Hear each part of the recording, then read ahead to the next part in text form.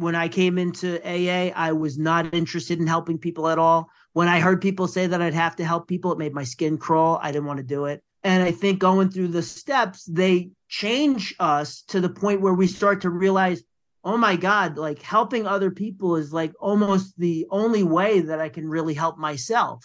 If I try and focus on myself and I try to help myself, it seems like I do a horrible job and I make things worse, you know? Yeah. But if I turn to other people and I try to be of service to other people, it's weird. Like all of a sudden I am helped in some way. It's crazy. I heard it through the grapevine. Welcome.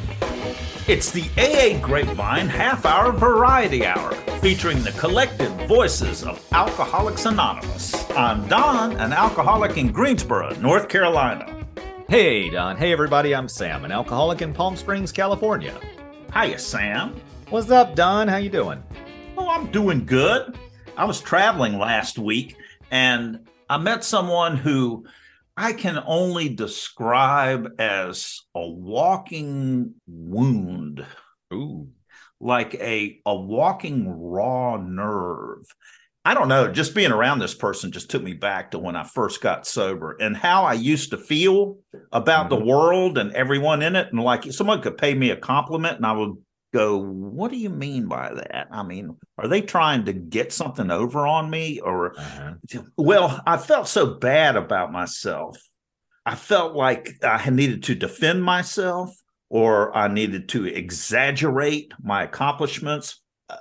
Or I needed to brag about what my actual accomplishments are, you know, because inside I felt bad and I didn't trust anybody and everyone's out to get me.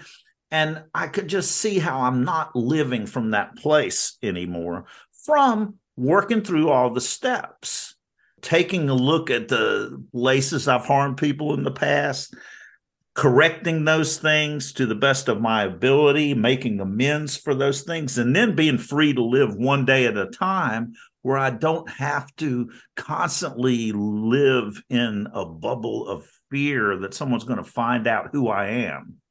Yeah. Add to that the experience that I have now living of trying not to cause problems in my life. But when I do, I have resources. I have a plan. I have a design that tells me here's how to handle that. Yeah. It's like tools for living. Other people don't necessarily have that, but I'm so appreciative of it because I don't know what to do. What used to happen if I did something that I could see I hurt someone's feelings or I said something ugly to someone, then I would be extra nice. I think that's a common thing with us of like, oh, I don't know how to handle this, so I'm just going to be extra nice to you right extra now. Nice. You'll know. Yeah, and then it'll sink down to the bottom and then it'll just go away. It'll dissolve. And little did I know that what actually happens in life, and that's what the steps addressed, was it doesn't go away. It sits there and festers. And by working through the steps, you dredge the lake and clear the water so that it's all crystal clear instead of an ugly, swampy green color. That was very visual. I'm a visual person. You are a visual person, no doubt.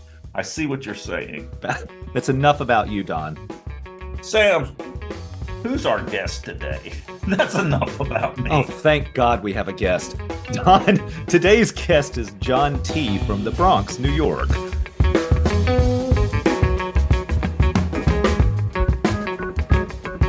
Sam, isn't it great that AA just gives us this podcast for free? Don, it doesn't work that way. What?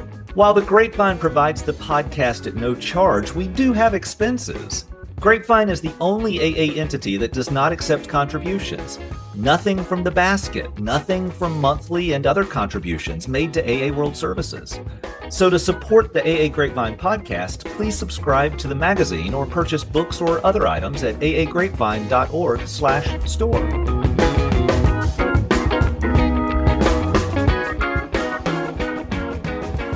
Thank you, guys. Really great. My name is John T. I am from the Bronx, New York.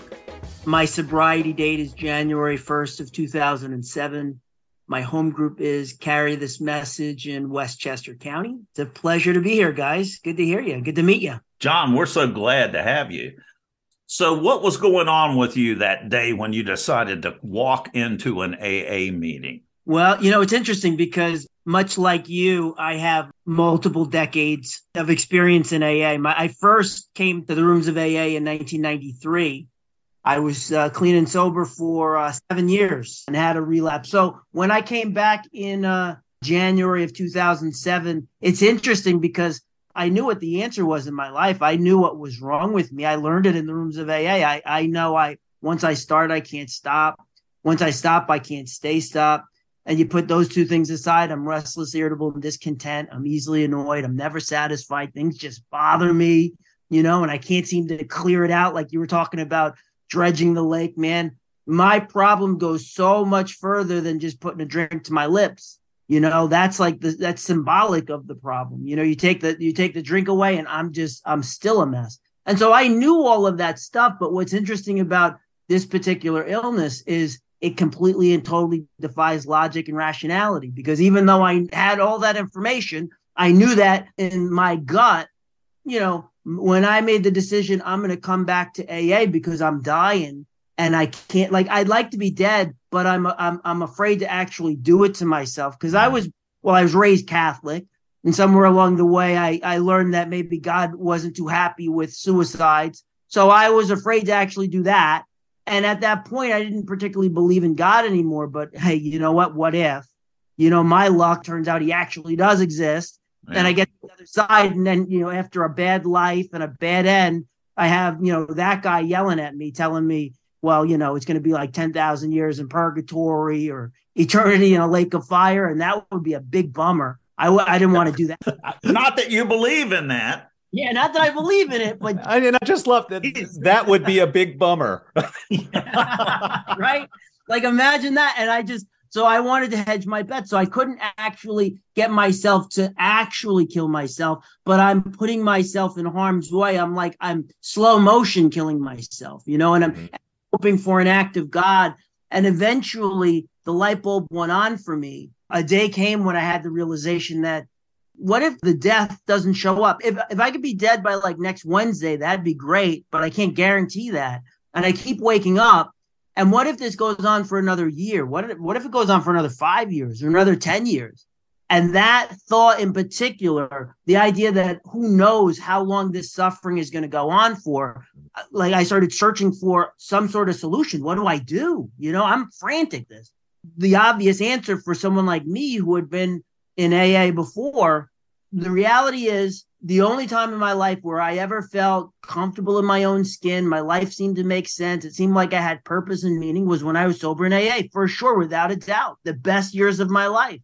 And so it was an obvious answer, go back to the rooms of AA. The solution to my problem is spiritual in nature, and the place to find out how to get re-engaged is in the rooms. Well, John. Yeah. So that's the obvious answer, but it didn't come to you. You were drinking again. So what was the place that wasn't working for you? What got me out in the first place? Yeah, what was not working in AA? What were you not addressing? I happen to be a person who was very, very lucky. When I first came into AA the first time back in 93, I came into an unbelievably good AA group. I mean, strong sobriety. They were militant about steps, spirituality. They talked unashamedly about God. I know that doesn't work for everybody. And there were some really tough as nails old timers back then who didn't care about how I felt. And so I was given a very, very severe experience of AA. And for me, that worked really well. As far as I was concerned, that was the best group in AA. 5 years later, my life was working unbelievably well. I went back to school. I had a daughter, and I decided to move so I was closer to school and my daughter. And when I made that move, I needed to get a new home group. And when you are a member of the greatest group in AA, that's great until you have to move. Nothing's going to compare. Right. And I go group shopping. Well, every group I come in contact with, they just don't seem to match up to the original group. Mm-hmm. You try and tell people that. You go to a group and say, well, you're not doing this right, and maybe you should do this. And, they're like, oh, so you weren't able to fix them? Yeah, right, exactly. So eventually I did settle on a group, and there was nothing wrong with that group. It just wasn't the original group then. And I'm a young guy in AA, and I feel like I've got the world by the you-know-what. I went back to school. I have a career. I pay my bills. I go to work every day on time, which is a big deal for a guy like me because I'm a no-show, no-call. As far as I'm concerned, I'm killing it. And I totally forgot that the reason why my life is going so well is because I've established a relationship with a power greater than myself through the practice of the 12 steps, and and being a part of a sober community, and being a person who's willing to be of service to others. I forgot about all that stuff because it became about me, about look how great I'm doing and look at what I did with my life. And so as time is going by now, I got a new sponsor, but I don't really need him as much as I did a sponsor in the beginning because I know everything. When you know everything, why do you need to talk to a sponsor? I know what he's going to say. I'm going to call him. You know what? Let me cut out the middleman. I know what he's going to say. Don't have to call him. Yes. Oh, right. And then when that starts happening, the next thing that starts to go is your attitude and your behavior. And I'm cutting corners, and I'm living a little bit shady, and things that used to be unacceptable are now becoming acceptable. And word starts to get around, and people talk. And all of a sudden I have this feeling like people are talking about me behind my back in the meetings that I go to. And you know what? Screw you. How dare you judge me? And so now there's this barrier that's being built between me and my sober community to the point where eventually I don't think I want to go to meetings anymore. Yeah. Then you're a walking nerve. Right. Well, yeah, I'm a walking nerve, and I'm walking step by step away from the thing that's And the scariest part about that is I don't even realize it when it's happening. Yeah. And I've heard stories like that, I don't know, hundreds of times, thousands of times in my time in AA. And yet when it's happening to me, I don't even recognize it. That's the scary part about it. So when you ask me the question, well, what happened? Why would you relapse? Because I really did have an unbelievable transformation in AA. By the time I picked up that drink, right, before I got there, the stage is set for the insane idea to come back. Here's the idea. It goes like this. It goes, and I hear this voice in my head, and it sounds a lot like me. So I don't know about you, but there's people in the world I look up to a lot. I really admire them. And if I agree with them 60% of the time, that's a lot. But when it comes to me, I agree with myself like 100% of the time. If I hear myself saying something, I tend to agree with it. So I hear this in my head, in my voice, and it sounds very rational and logical. And what I heard was, when you were drinking, yeah, you were out of control and it was bad and bad things happened, but you were really young when all that stuff happened. 7 years later, right? And look at all the things you've done with your life. You can go to work. I listed all the things. And that voice said, maybe you can drink like a mature person. I mean, there's lots of people who drink recklessly and uncontrollably who are young. You can see that in any town in America, in a college town. It happens every day. That doesn't make those people alcoholic. And the voice said to me, maybe you're not really an alcoholic. Yeah. Through that thing called being young. Sitting there by myself. I don't have a sponsor. I'm no longer speaking to my sponsors. I don't have him to run that by, or anybody in my sober support community. None of them are there. It's just me with me talking like this stuff. And I'm sitting there going, yeah, you know what? That's a good idea. You're right.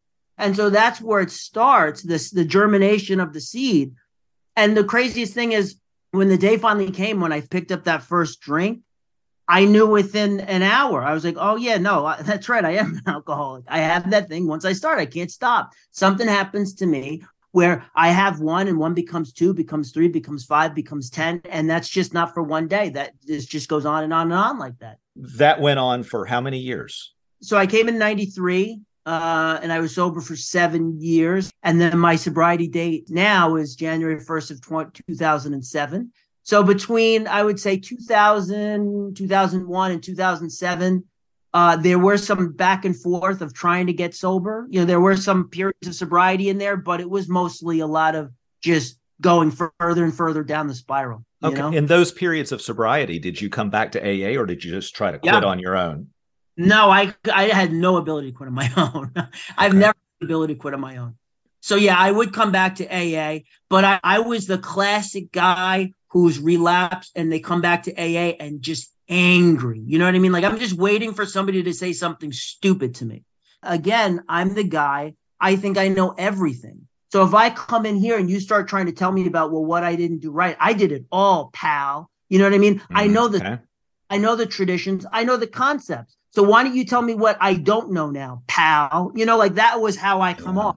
I hear you. So what changed? It was 2006 when I came to that conclusion that I had to go back to AA and that. But the reason I say that, you know, my alcoholism completely defies rationality, all of those things were true. And yet, as the voice said to me, it goes, yeah, you're right. We're going to go back to AA for sure. We have to do that. But hear me out, right? This is what the voice says. My friend Joe had been traveling around the world for the last year and a half, and he was coming back to New York in December. And gosh, Joe was going to be so disappointed if when he came back, I was not drinking anymore. Because Joe, for me, represented like what Ebby represented to Bill in the Big Book in the sense that we can drink and we could relive the good old days. You know, we could talk about all the times when it worked and it was fun. Because, you know, we used to go to clubs, we went on trips, we did all this crazy stuff that was fun. I mean, a lot of lunacy, but it was fun. And I wanted to at least somehow recapture the glory of the good old days. And Joe represented that for me. But, you know, Joe's coming back. So why not do this? Go back to AA. And here's what we'll do. We'll go back on January 1st, 2007. Why?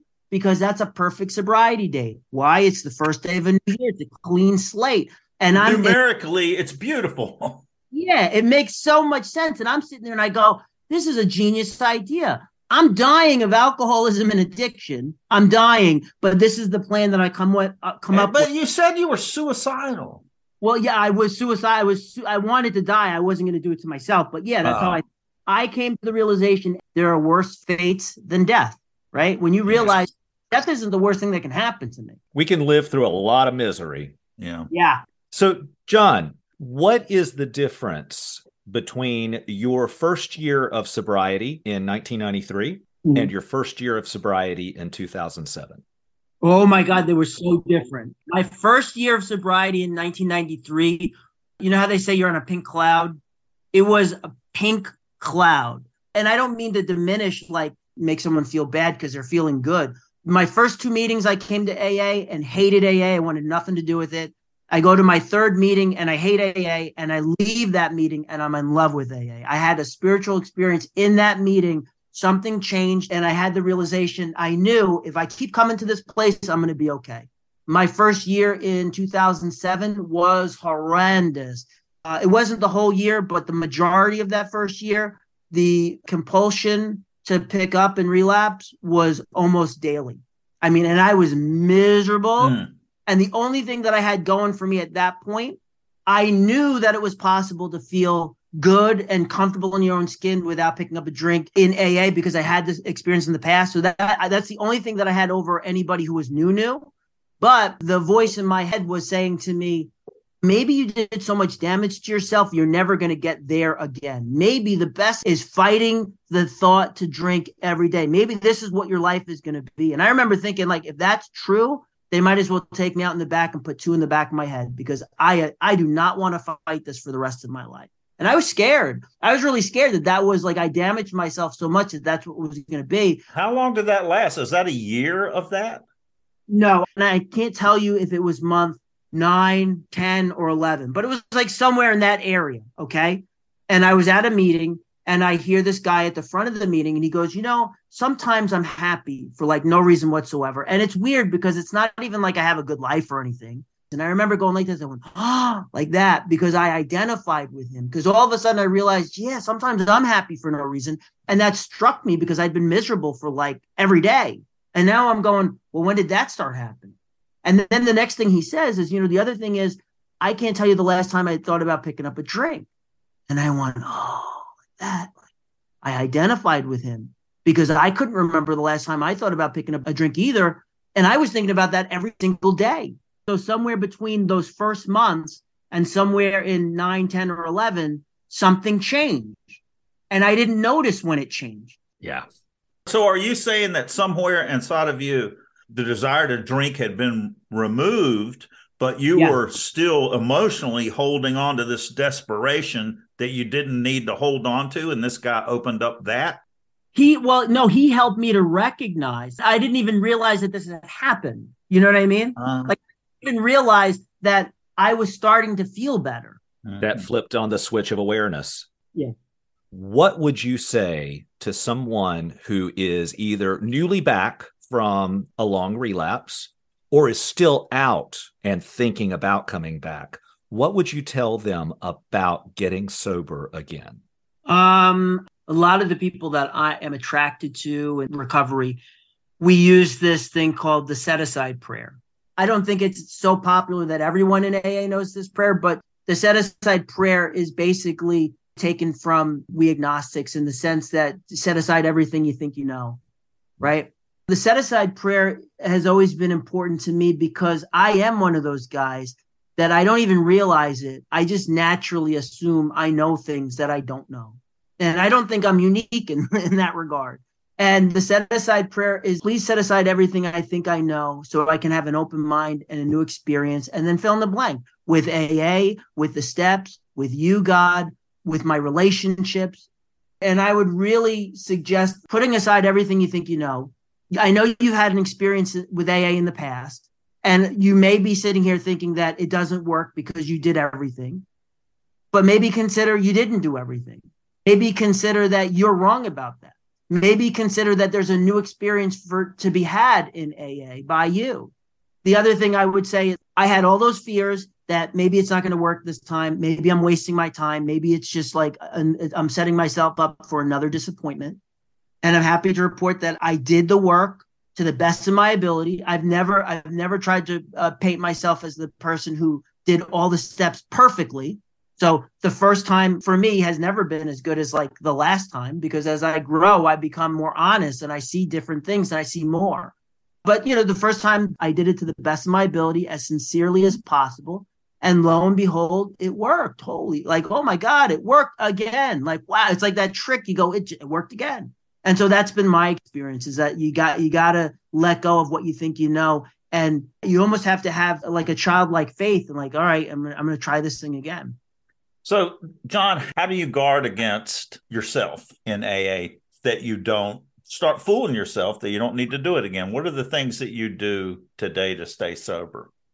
I just have to give a preface on this, right?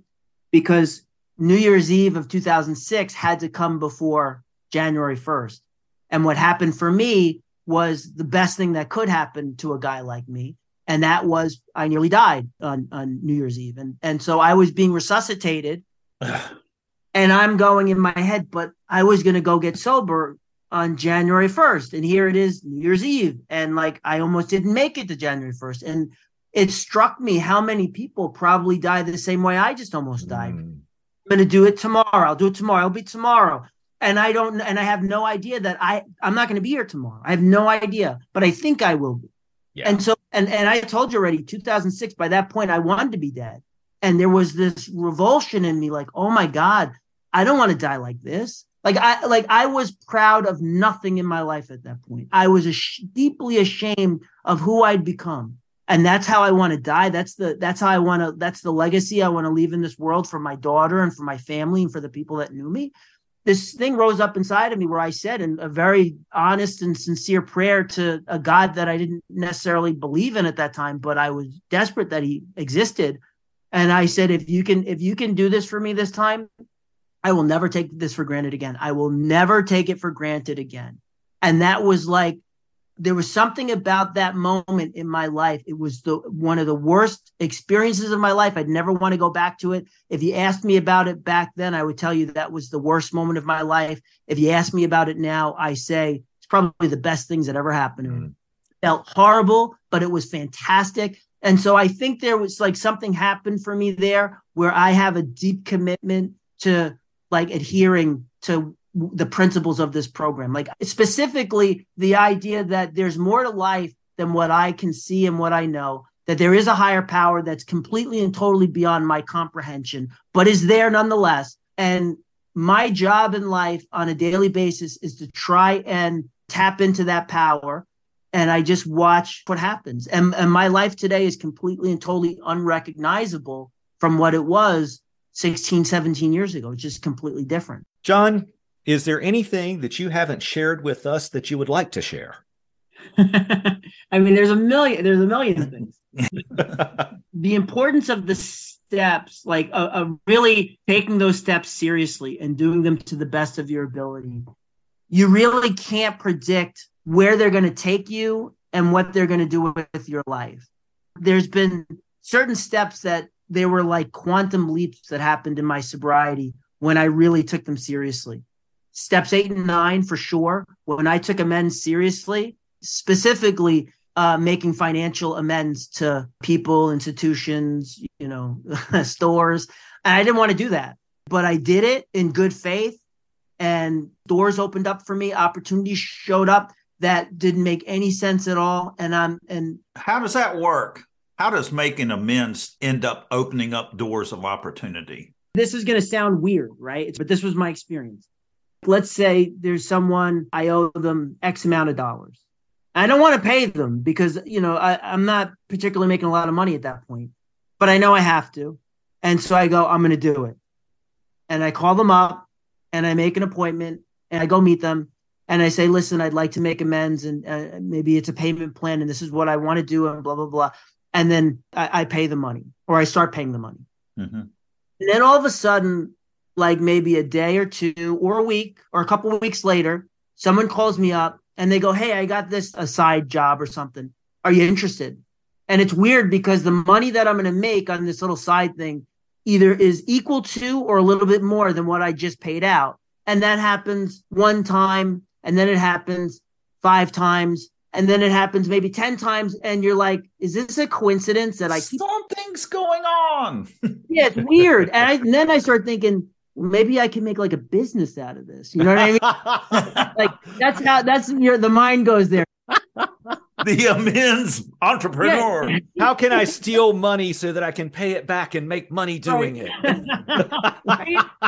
It's the craziest thing, but you can't do that. So, but what happened was one of the opportunities was to do something which totally changed the course of my life. It changed it literally. The career I had when I came into sobriety and my career today are completely different. Yep. And I love what I do. I'm super pumped and excited about what I do every single day. For me, I totally look at my life as connected to my willingness to make amends, specifically financial amends, change my life. John, thank you. John, thanks. Thank you.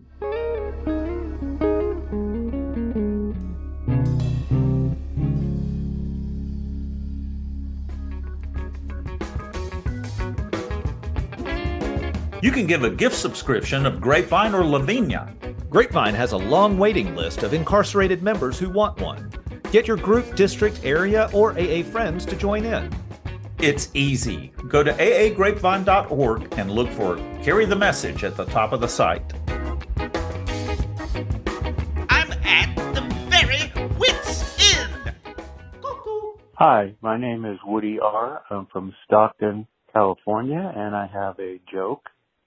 At a recent AA meeting, a little girl of one of the members approached me and introduced herself by saying, "Hi, my name is Kathy, and I'm 5 years old." To which I responded, "That's nice. If you were in AA, you'd say I'm almost 6. Thanks for the really bad joke, Woody.